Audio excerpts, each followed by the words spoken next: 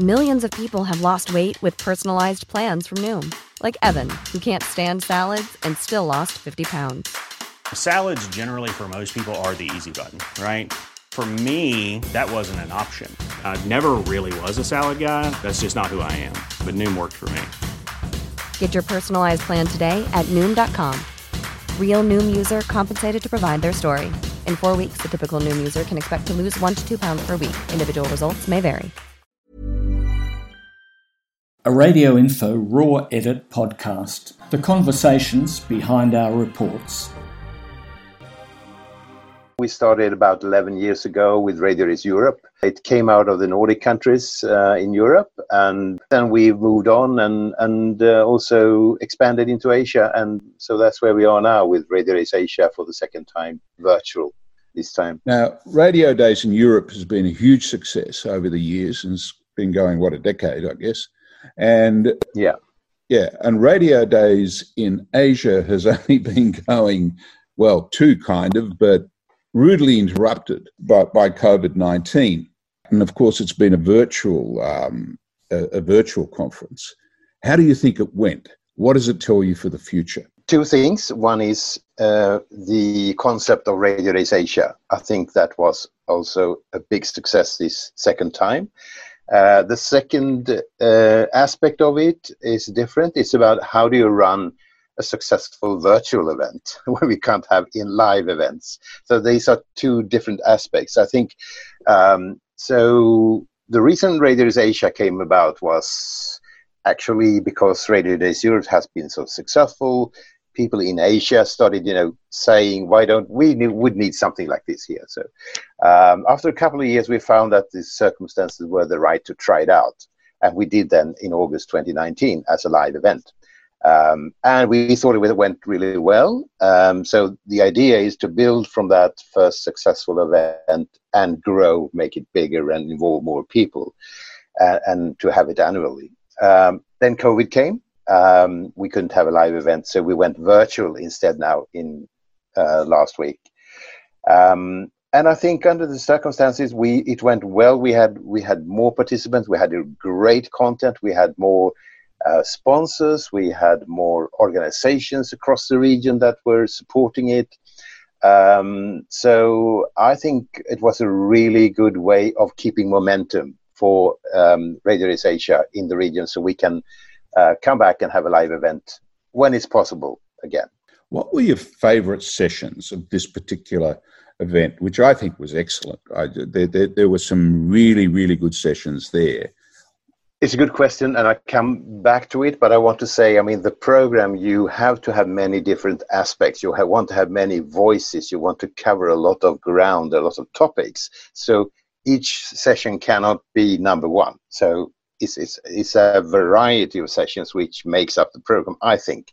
But there were a couple that were standing out, and I think the absolutely most engaging one was Christian O'Connell, who we ran live from his studio in Melbourne.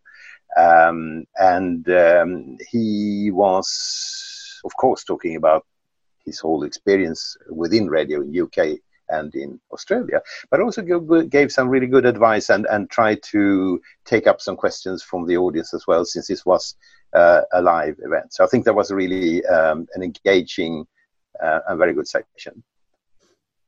Yeah, that's just very mention one. I think that there are others which were more into the Asian market and also the podcast. So there were kind of two themes. One was radio's recovery from COVID crisis. How do we move forward? What do we have to think about? What do we have to do differently? Secondly, it was about podcasting. So podcasting is just emerging in most Asian countries, but it's growing rapidly. So we wanted to be there and help giving an idea of how you grow the podcast business and what the future is. So those were the key themes, I think, for this year. Hey there, it's Michelle Norris. I'm host of a podcast called Your Mama's Kitchen. When I travel, I'm usually looking for a way to find a taste of home when I'm not at home. And one of the things I love to do when I am at home is entertain. And Airbnb allows me to do that. When I was in California recently, I rented a house that had a great kitchen. And when we were sitting around the table, we were all thinking, we're in someone else's house. Someone could be in all of our homes as well. If you have a home, but you're not always at home, you have an Airbnb. Your home might be worth more than you think. Find out how much at airbnb.com/host. What platforms did you use? Because it was quite ingenious how you could, it wasn't your average Zoom meeting. It was much better than that. It was not.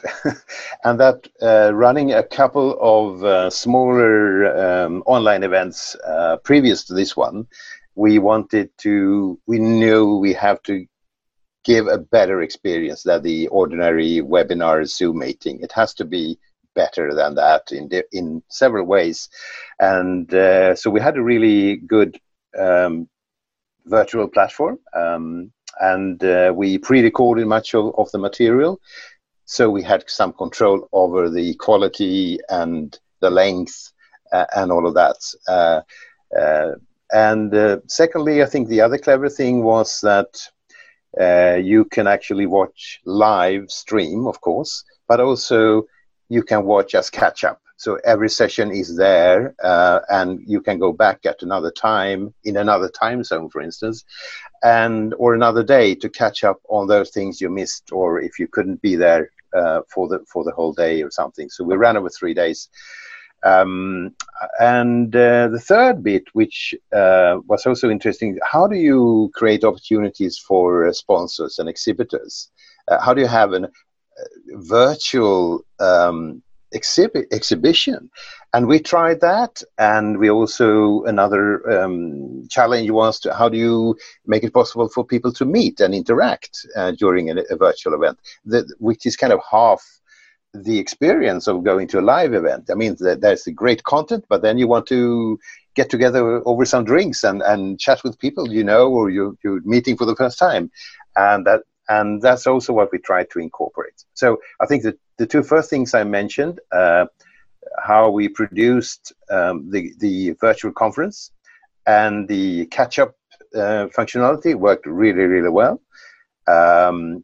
The sponsor and exhibition part, we worked hard on that, and I think we got it pretty right. But I'm not sure attendees necessarily use it in the same way as you go to a live exhibition. We have to learn more about how to do that in a good way. And the last aspect, having people to meet up and talk to each other, that didn't work that well, actually. So there's something we have to think about how to do that better. It worked on the third day when there were interactive masterclasses and workshops, and we ran those on Zoom. So you don't see these virtual events at any time being a threat to the live events? You think that people will still want to come and meet other people? Yes, we have a survey out to attendees now, and one of the things coming back is we want to go live whenever that's happening. So most people have that feeling of why they go to event is actually to learn something, but also to meet people. And I think that is something that will be a desire to meet in person again in this field. I'm sure about it.